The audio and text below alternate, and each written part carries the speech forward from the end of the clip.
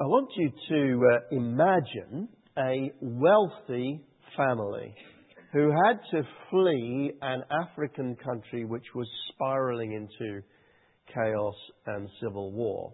And their little daughter grows up in the UK longing to return. Though she was 5 when she left, she has vivid, happy memories of the house and village that she was born in. She remembers the warm African sun and the cool marble floors of her house. She remembers the spicy, rich smells of the kitchen where she would play at the feet of the family cook. She remembers running through the village with her little friends. She remembers walking in the hills behind the village and picking cyclamen to bring home. And she wants to go back. Her father remonstrates with her. "Aren't we happy here?" he says. "We have a good life here. And we're together as a family. We're privileged people. God has given us money and security and one another. Isn't that enough?" he says. But it is not for her. And every night when her mum or her dad tuck her up in bed and they settle to pray with her, she says, "Can we pray that we can go home?" She resents her father for bringing her to this cold, crowded country. And after a number of years of this, her parents decide on a course of action. She is a teenager now, and they decide that she's old enough to see a video that was made by a family friend of the village that they left. The camera is in a Land Rover as it approaches the village. And she sees on the video something which is almost unrecognizable. The empty houses look now like scattered carcasses with gaping wounds and exposed skeletons.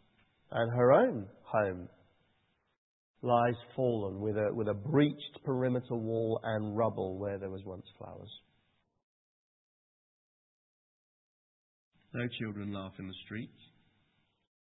No vendors cry out. A dog wanders aimlessly through the ruins. Now on the edge of the village is a large mound of earth. There's no memorial stone. There are no wreaths of flowers. But everyone knows what it is. It's the silent testimony of the deadly fruit of war.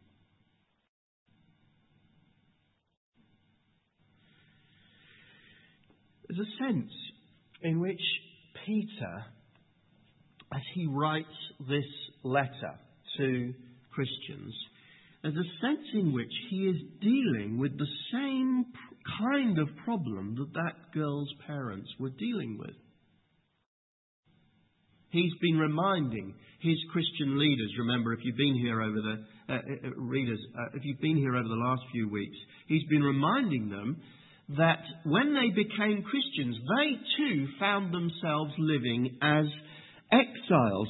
In their case, it was a sort of different kind of exile because they hadn't moved location at all, but they had changed their identity.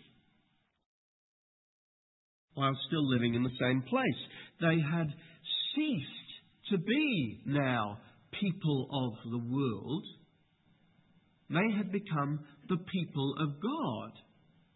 So now Christians find themselves living in the same place. The place that once, before they were Christians, they fully called home. But now they are not at home. That's what Peter has been trying to get into our heads. We are, he says, exiles. We are scattered. We are foreigners because we no longer belong. We belong to another place. And the discomfort of that, he knows, makes every Christian at some point or another, long to be back thoroughly at home in this world, thoroughly settled in this world. It's just uncomfortable as Christians to live in a world where everybody senses they don't quite belong. And Peter has been trying through this letter to help us to live that not quite at home lifestyle. He spoke at the beginning in chapter 1, for instance, about the joy of our future hope. One day we will be fully at home in the new heaven and the new earth, he says. And that gives us the joy and the strength and the ability to live now in this world not quite at home. He spoke of the disciplines that we need as we live as those not quite at home people, those foreigners. He spoke of the privileges that we have. We are, he said, a chosen people, a royal priesthood, a holy nation, God's special possession. Though we're not quite at home in this world, it is an enormously privileged status to have. And he's spoken in chapter 2 and on into chapter 3 of then how we as believers can live lives commending the gospel. Thank you, Jude. Commending the gospel at work. Do you remember? In the family, even in the life of the church. He has been training us then to live as people who are not at home any longer in this world, who are foreigners. But in 1 Peter 4, he switches to a slightly different tactic to help us to live that life, embrace that life. He's actually doing what the parents of that little teenage girl did. And it's painful, we will see. But perhaps it's necessary if we're to be reconciled to this life. He points out really how bad it would be to live fully at home in this world. Verses 1 to 6, he's going to speak then of the reality of this world. And then in verses 7 to 11, he's going to speak of the imminence of the end. His main theme is, don't go back. The key thought that will help us to get into this passage that we need to look at is found in verses 1 and 2 of chapter 4. Therefore, since Christ suffered in his body, arm yourselves also with the same attitude, because whoever suffers in the body has finished with sin. As a result, they do not live the rest of their earthly lives for evil human desires, but rather for the will of God. Whoever suffers in the body, he says, is done with sin. Many people, Bible commentators included, argue that is rubbish. Suffering is as often the occasion of sin, causes sin in some sense, causes turning away from God. I've seen it dozens of times. Personal tragedy can turn people into bitter God haters. Now we need to be aware. The Bible is perfectly aware of that possible consequence of suffering. But there is another one as well. In fact, another dynamic that particularly Peter expects to be working in the hearts of believers. Suffering, he says, for Christians, again and again, focuses our minds on ultimate reality. C.S. Lewis described suffering memorably as God's megaphone to a dying world. Suffering shouts to us about the decay and misery and mortality of this world, and therefore it weans us off naive, childish attachment to this world. I could give you so many examples of that I've seen.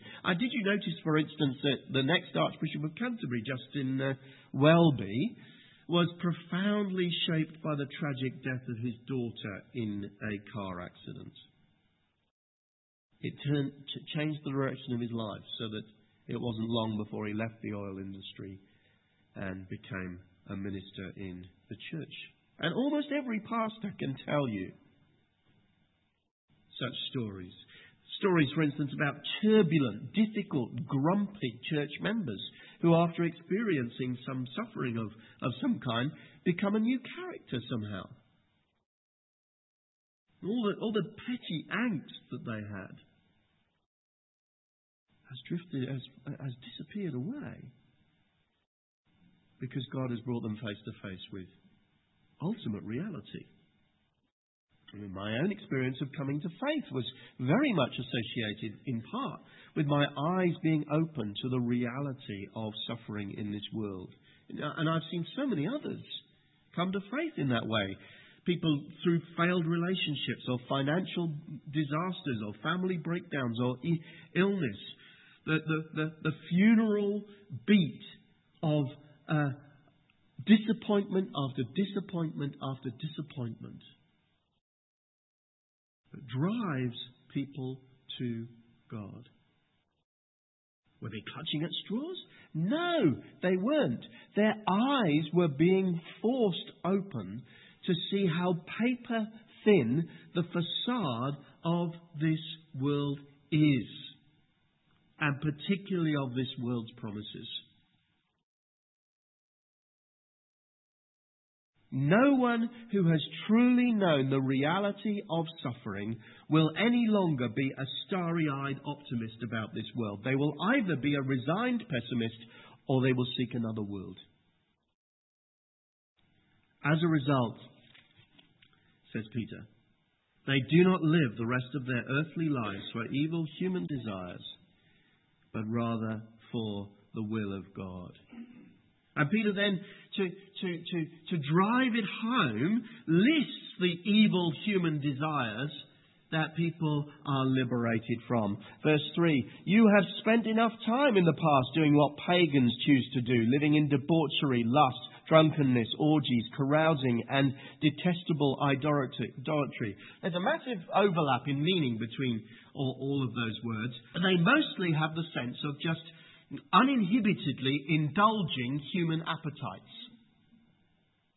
And the appetites themselves, we need to be clear, are not forbidden. He mentions lust, but the Bible is absolutely clear that sexual love is to be celebrated in the right context. He mentions drunkenness, but wine gladdens the heart, according to the psalmist, and is a good gift of God. He mentions orgies and carousing, which is all about unrestrained partying. But Jesus first displayed his glory, says John in his Gospel, at a party, turning water into wine. It is not the appetite for love and sex and food and wine and fun and parties which is wrong in itself. It is just if we make those appetites the absolute in our lives, and we give them, therefore, unrestrained indulgence, they morph in our lives into something much more dark and destructive. You know, the joy of erotic intimacy becomes a lonely addiction to porn. The happy glass of Shiraz becomes liver cirrhosis. The joyful Christmas parties, work parties, become a source of post-Christmas shame and regret if they are indulged in an unrestrained way. And underneath it, says Peter, lies the deepest of all our vices, what he describes as detestable idolatry. Perhaps Peter did have in mind the idea of people going up to worship in pagan temples, but the Bible makes it very, very clear that idolatry is much broader and deeper in the human heart than that. Greed, says the Apostle Paul, is idolatry. Indeed, allowing any appetite to become, in our own minds, the source of our happiness and fulfillment, places that appetite into an exalted place in our life that it cannot sustain. And a good thing, a good servant becomes a bad God. And a thing that brings us joy becomes a thing that brings us destruction and death. We are, by nature, idolaters. We are, in our very nature, people who turn away from the living God as the greatest source of our hope and contentment and satisfaction, and turn towards some other lesser thing which promises much and delivers little. Our whole culture is based on training people in that pattern of thinking. What do young people fill their minds with on the television as they grow up? Because what they're doing there is they are constructing a lifetime understanding of what will make them happy. And so they flick through the channels and they spend some time admiring the cribs of the stars. They watch the latest music videos, either imagining that attractive person might be their partner or they might become that attractive person. They admire sharp young adults who live in a broken world and yet can turn it into a comedy. They imagine themselves in suits or white coats, or even these days as geeks with amazingly pretty female friends. And they dream.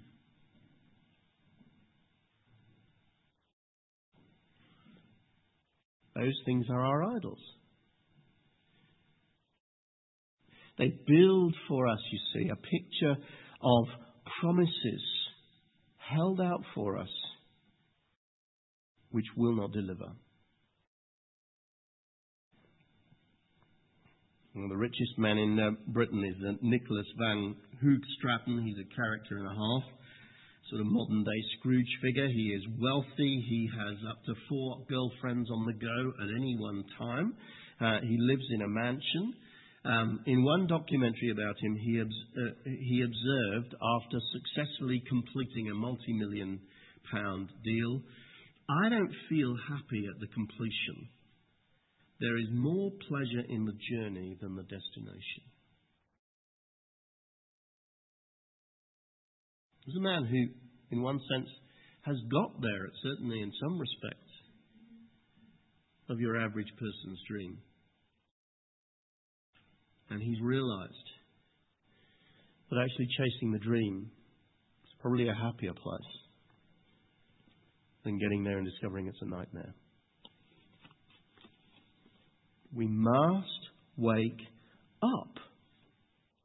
We must sit down and watch the video that girl watched. And have that childish naivety forced out of us.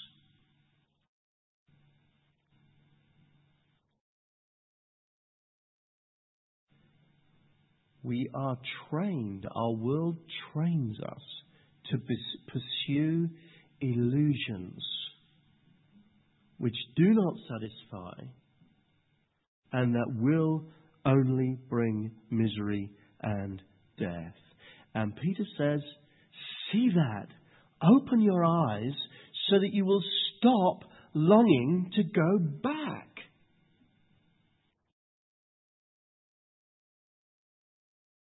No, you will find that there is plenty of pressure to go back because the rest of this world sees only the satisfaction of their immediate appetites as being worth living for. Verse 4, they are surrounded, the world, are surprised that you do not join them in their reckless, wild living, and they heap abuse on you. Yeah, there will be plenty of people in this world who are deeply surprised if you are a believer about the choices you have made. They say they are living the dream. What they're doing is living a lie. A lie which will start to fall apart in this life. It is absolutely guaranteed, and then it will be smashed into 1,000 pieces in the next. Verse 5. They will have to give account to him who is ready to judge the living and the dead. So let me appeal to you. Let those realities, harsh as they are, purify you. God brings tastes of the troubles in this world into our lives, in part as believers, to help us to see how futile it is to long to go back. How foolish. Perhaps you've had some troubles. Perhaps you've had an unsatisfactory relationship. What do? Chase the next one with all the more vigour? We'll find satisfaction and contentment in an eternal, intimate love that is offered to you in Jesus Christ. Perhaps you've experienced personal failure. How do you respond to that? Redouble your efforts to succeed because that's what your life depends upon? Or do you find contentment in being loved by God despite all those failures? And perhaps you've experienced the sort of general middle-aged disappointment with life. And you find yourself dreaming about what might have been. Don't waste your time on it. No, you are eternally loved. You have been given gifts and opportunities by the living God that have not gone away. There is no fantasy, alternative life that somehow will bring you happiness. There is an opportunity now to embrace what God has given you in Christ and the life that you have, and simply live it with all your might. Do not look back, says Peter. Perhaps you've experienced illness, or worse still, you are facing the reality of your mortality. How do you respond to that? Do you simply fight it? As if your only hope rests in being well and not dying? Frankly, there are a few more sad things to me than hearing what, for instance, I heard about the death of the atheistic journalist Christopher Hitchens. He fought his illness to the end. I mean, there is a kind of heroism about that, like Custer's Last Stand, like the band playing tunes on the Titanic as it went down. There is a sort of tragic glory about that. But as we approach our death, life can be so much more than that.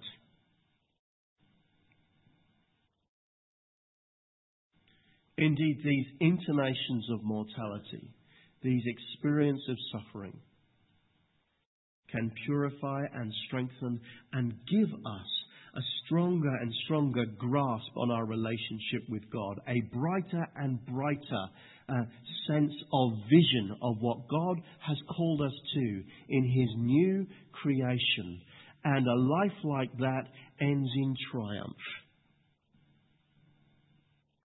not tragedy. Because the person has learned to live for Christ.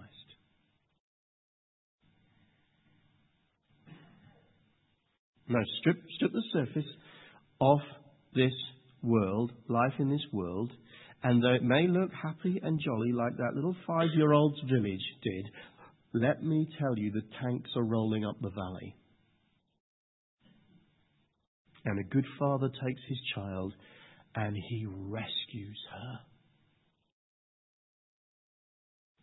as your heavenly Father did for you. Don't look back.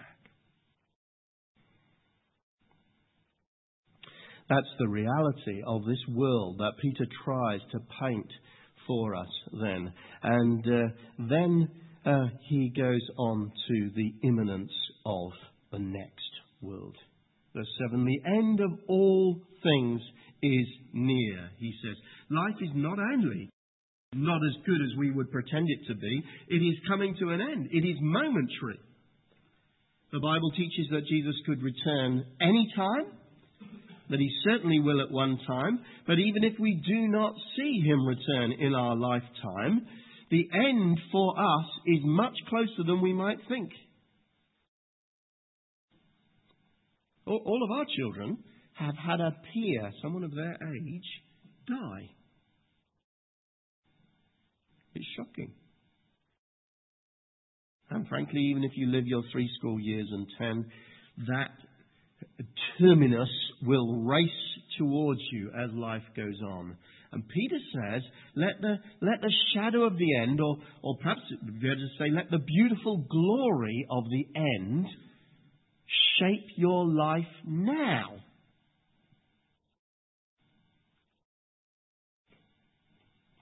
Let the shortness of the time you have left, for instance, shape how you think. Verse 7, the end of all things is near. Therefore, be alert and of sober mind so that you may pray. Think properly about this world. Think hard about this world. Think soberly about this world. Pray about this world. Don't take the lies that it shoves down your throat.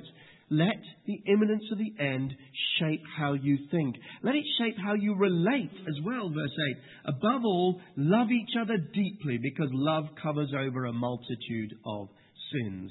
And more than just love in general, he particularly says, let it shape how you relate to strangers, verse 9. Offer hospitality to one another without grumbling. That translation, offer hospitality to one another, conjures up a sort of Western bourgeois image of inviting friends to dinner parties. And it's nothing about that at all, really, frankly. That literally, we should translate it, love strangers. By all means, invite your friends to dinner parties, but that's not what it's talking about. Yeah? It is saying, reach out to people whom you do not know and love them. It is about, in the family of God, at the end of our time together, not spotting your friends, spotting someone you don't know, and taking an interest in them. It is about collectively, as the people of God, going out into the world and loving strangers. Oxford is absolutely full of them. It is a swarming, diverse city, full of people who are strangers to the city, strangers to the country, and certainly strangers to us. And it is our fundamental duty to love them. There is an eternity to feast with your friends. There's just a little short time to reach out and love the stranger. The end is near. Let it shape as well, this sense of the imminence of the end. Let it shape how you serve. Verse 10, each of you should use whatever gift you have received to serve others as faithful stewards of God's grace in its various forms. God did something absolutely amazing when He made you, says Peter. He shaped you as a unique person to be useful in His world. He not only gave you life, He gave you a set of gifts, and for a specific purpose, to serve others, he says. It's quite clear those gifts are not yours by rights. It's not some intrinsic virtue that you have. It is something that God gave, poured into your life. And He expects you, he says, to be a steward. He is the master. And you are a steward of those gifts. And they are to be stewarded for the benefit of others and the glory of God. The end is near, he says. You've only got a little while to do it. Do it. Some, he says, have the specific gift of speaking, verse 11. If anyone speaks, they should do so as one who speaks the very words of God. Because speaks about the very words of God, it probably means speaking in a sense of teaching the Bible. If you've got a gift of teaching, you have an obligation as a faithful steward to cultivate it and to use it for God's glory. And not to hang about on that. The end is near, he says. Get on with it. It is the most awesome privilege and responsibility to be given the very words of God to speak. We have our Spurgeon's classes to train people to teach the Bible better. If God has given you a gift, come along to that. Sign up for that. Use that gift. Verse 11 again. If anyone serves, they should do so with the strength God provides, so that all things God may be praised through Jesus Christ. To Him be the glory and the power forever, ever and ever. Amen. All gifts of service are God's good gifts to His church through you. Whether that is setting up chairs, whether it is doing the PA, whether it is visiting the sick, leading a home group, standing in for Kate Blanch's maternity leave. Any volunteers? We're still looking. Whether it's being an elder, whether it's leading a home group. All of those gifts are to be used for others, that Jesus Christ may be praised forever. And although I think the focus of these verses is on service within the church, because in verses 8 and 9 it repeatedly says one another, nevertheless, Scripture is absolutely clear. Those gifts that God has given you are for the world as well, for displaying Jesus' glory in the world. When you go to work on a Monday morning and you use the gifts that God has given you, use them as stewards of God's gifts for His world. Life is short. It is far too short to mess around, to waste time, to look back, to linger. He says that brevity should massively affect your attitudes, your thinking, your relationships, your attitudes towards your gifts. Serve Jesus Christ with all your heart and mind and soul and strength. Because it won't be long before you see Him face to face.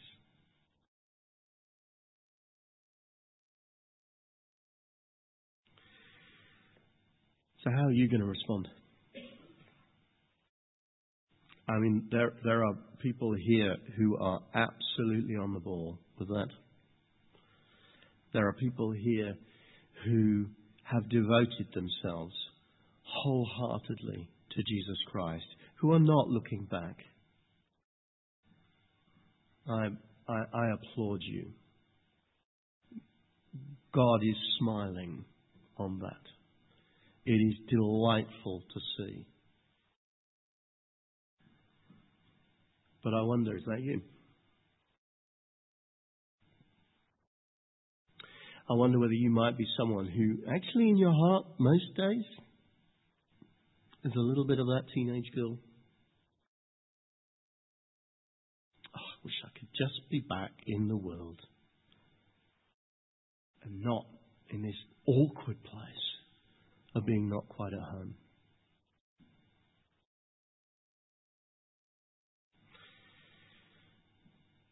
At the end of the video, that girl turned to her parents with tears in her eyes.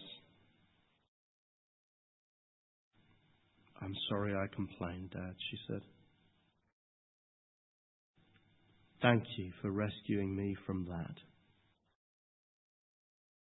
Next day, she opened her eyes with a new thought in her heart. And she didn't want to go back. She'd been brought into a new life and given a new start. And she was going to live that new life that her dad had brought her to with all her heart.